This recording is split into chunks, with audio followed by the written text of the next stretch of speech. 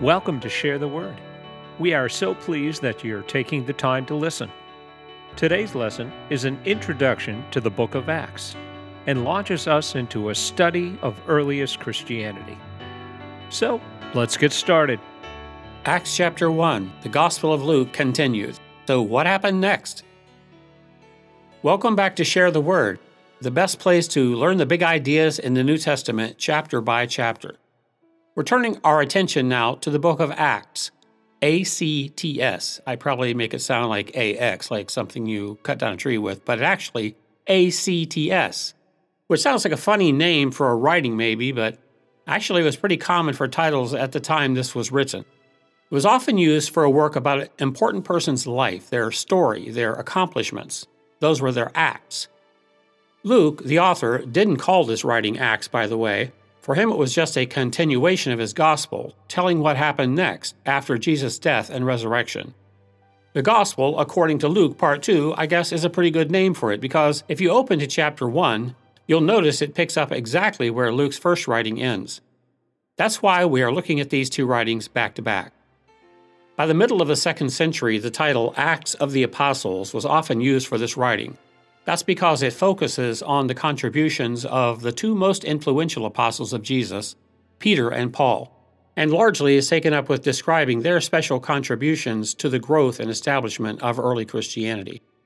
Notice from the opening verses, like his gospel account, Acts was also dedicated by Luke to that same mystery recipient he called Theophilus, who I've suggested may have been a highly placed Roman who he did not want to call by his real name. He begins like this. In the first book, Theophilus, referring back to his gospel, I have dealt with all that Jesus began to do and teach until the day when he was taken up. By taken up, Luke means Jesus' ascension, his return back to heaven. So he's now turning to what God continued to do after Jesus was taken up, after his earthly ministry was over. Acts, in fact, covers roughly the next 3 decades from 33 AD to about 64 AD. It is our best look at the earliest Christian history, the foundational years when the apostles and their associates were carrying out Jesus' Great Commission to take the gospel to their world and found Christian churches. As we just discussed last lesson, Luke reiterates here early in chapter 1 that Jesus had appeared to his apostles, and others as well, many times and in undeniable ways after the resurrection. It was by these shared experiences that the early Christians became fully convinced that Jesus was who he'd claimed to be, and realized that his sacrificial death on Calvary to make salvation possible for us was the message of hope that the world needed to hear. Luke describes how 40 days after Jesus' resurrection, the apostles literally saw him ascend back to heaven from the Mount of Olives, a hilltop east of Jerusalem. 2 men, apparently angels, appeared out of nowhere and assured them that Jesus would one day return in the very same way they just saw him go up to heaven. That is, physically. Return from heaven through the clouds to the earth one day.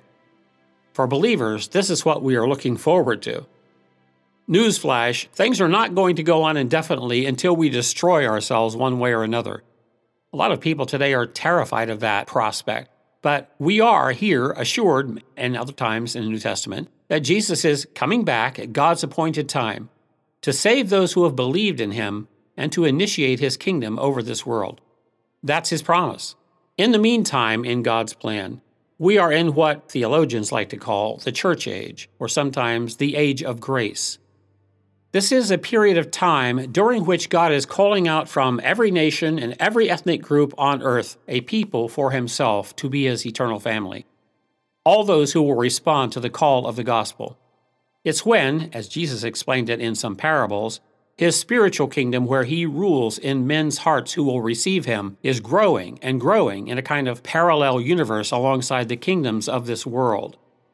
This church age will end with Jesus' second coming. The New Testament never tells us how exactly long this period lasts. Before he left, Jesus instructed his followers to stay in Jerusalem and wait for something special to occur.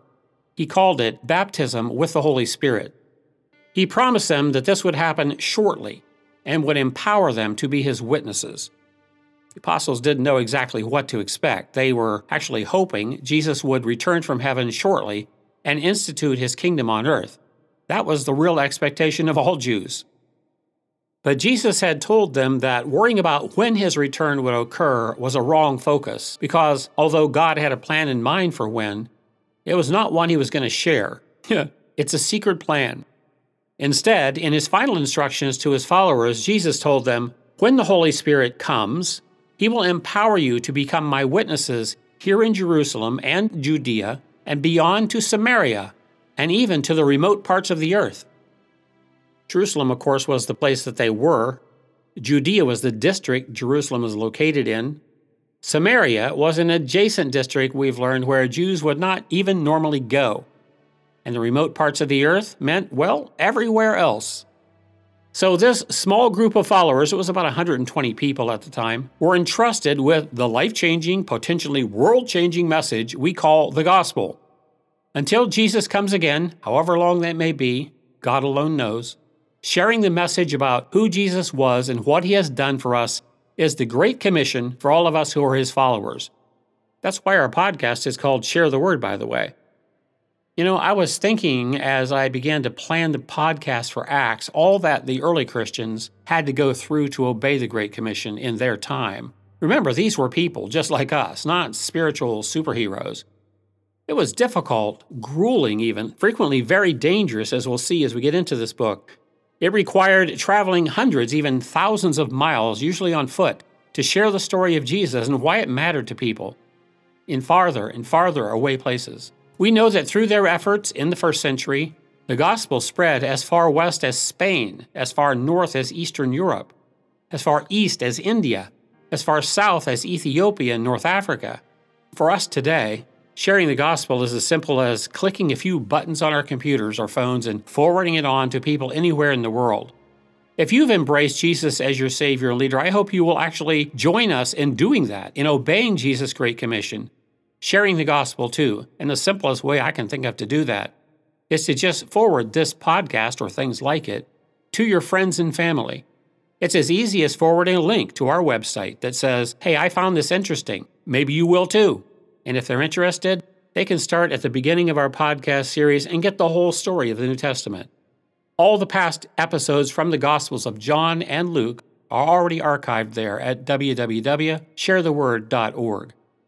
But can you even imagine how the Apostle Paul, who broke his body traveling tirelessly for 20-some years, carrying the gospel to new places, how would he react if he knew how easy it is for us to obey Jesus' Great Commission now? So let's do it. Let's do our best at it. Our dark world needs the light of the gospel of Christ right now badly, and the time to share it might be short.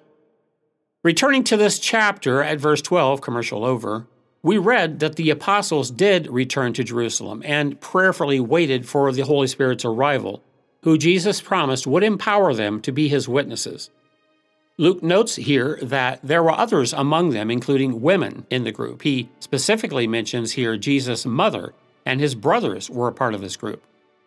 Remember, we saw in the Gospel of John that during his ministry years, interestingly, Jesus' brothers did not believe his claims and did not support him.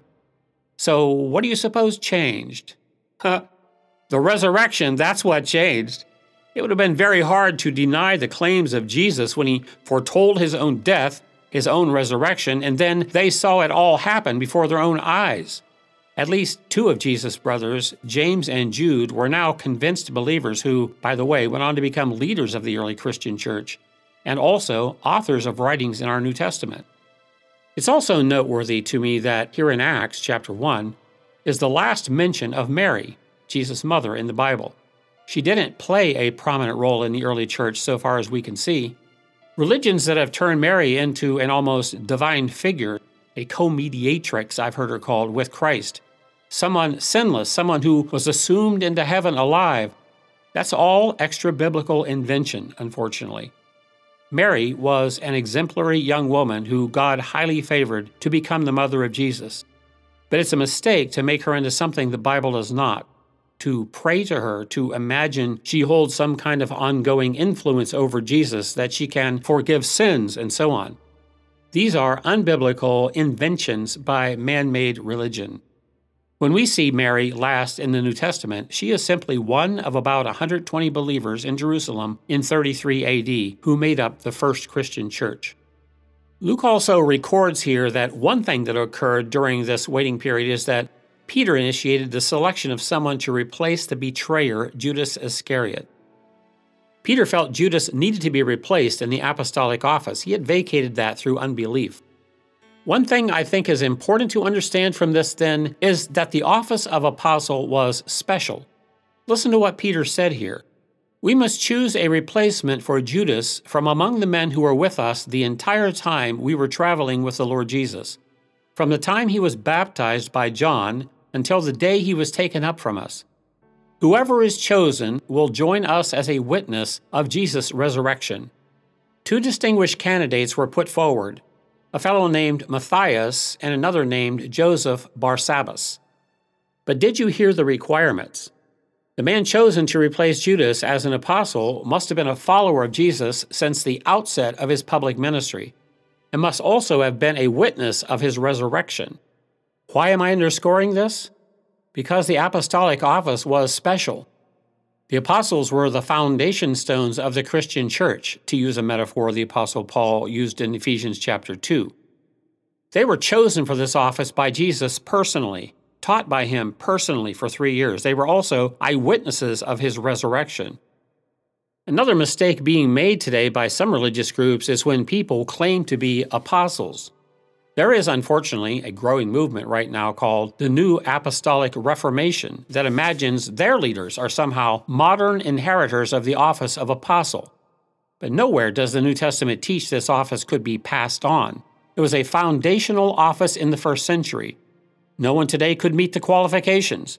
In fact, no one alive in 124 AD or 1024 AD, much less 2024 AD, has been personally chosen and trained by Jesus for 3 years, or certainly was an eyewitness of his resurrection. And these were the requirements that Peter laid down to be an apostle.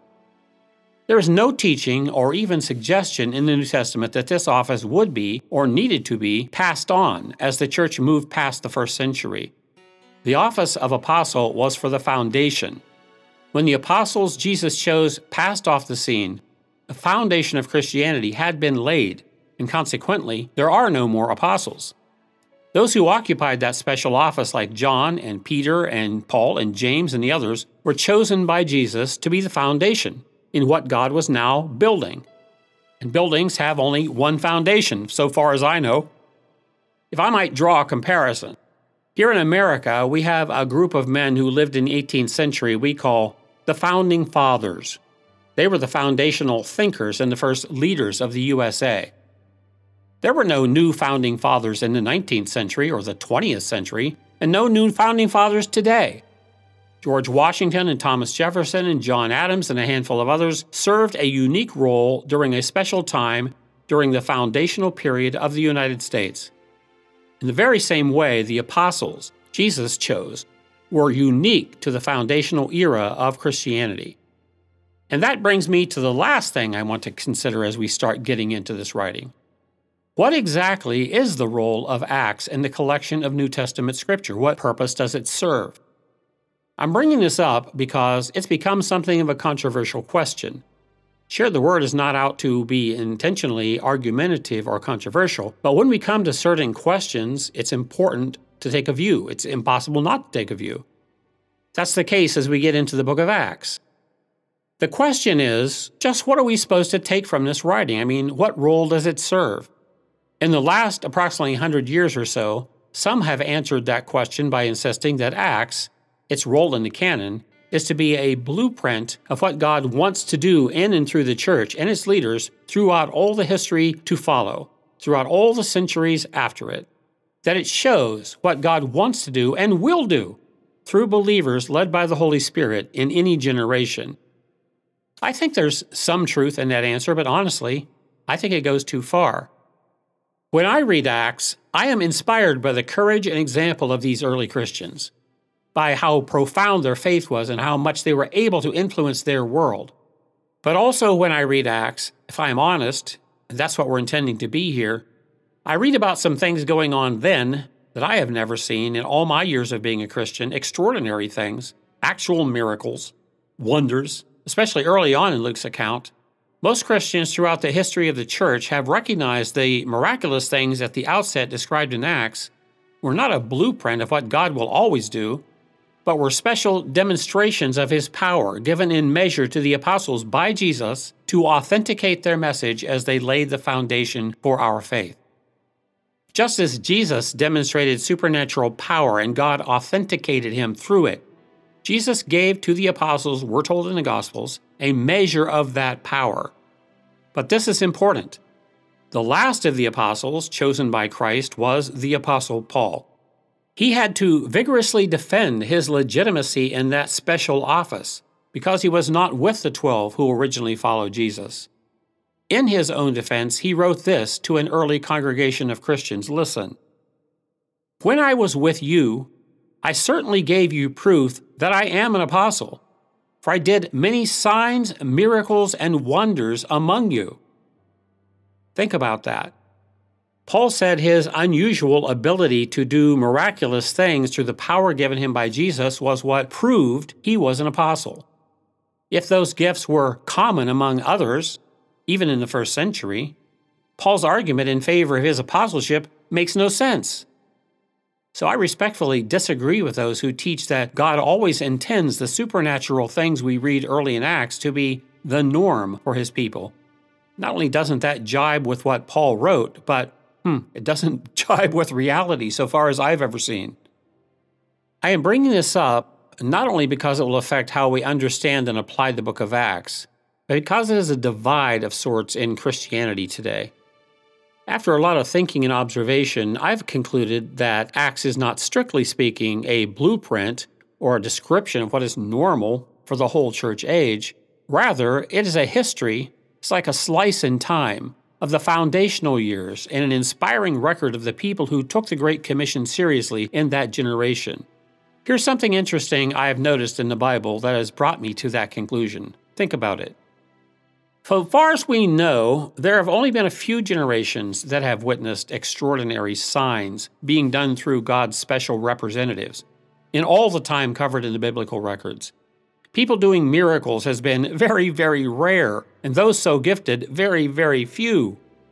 In the generation of Moses and Joshua, those two men were given by God ability to do special miracles, it seems. So around 1400 BC, for a short time, that generation, God was doing supernatural things through those two great leaders. But nothing really before them, and nothing really after them, for hundreds of years. And then, during another generation, around the time of Elijah and Elisha, at the outset of the prophetic era when God was warning Israel to return to their covenant with Him, that was around 850 BC, for a short period of time, during a generation, through those two men, God was doing special things. Miracles happened. They were very common during that generation. During the public ministry of Jesus and His disciples, and then early into the book of Acts, among His apostles, during that brief era, once again, we are told, special things were happening, miracles were happening, unusual things were happening. But let this sink in. I think it's very significant if we're honest. Is it normal or extraordinary for God to be working in dramatic, supernatural ways through people on this planet? The answer seems to be, so far as we can see from the biblical record, extraordinary. It seems clear to me that God has used signs and miracles and supernatural events during very specific, brief periods of time for very specific purposes. You, of course, can form your own opinion about that. I'm just telling you mine up front so you'll understand how I approach the book of Acts. I don't see it as a blueprint. Mostly, I see it as a history. This also explains, by the way, why I am skeptical, and I hope you will be too, of those who today claim to do miracles, who claim to be apostles, who claim to be prophets. I think we should be very careful about such claims.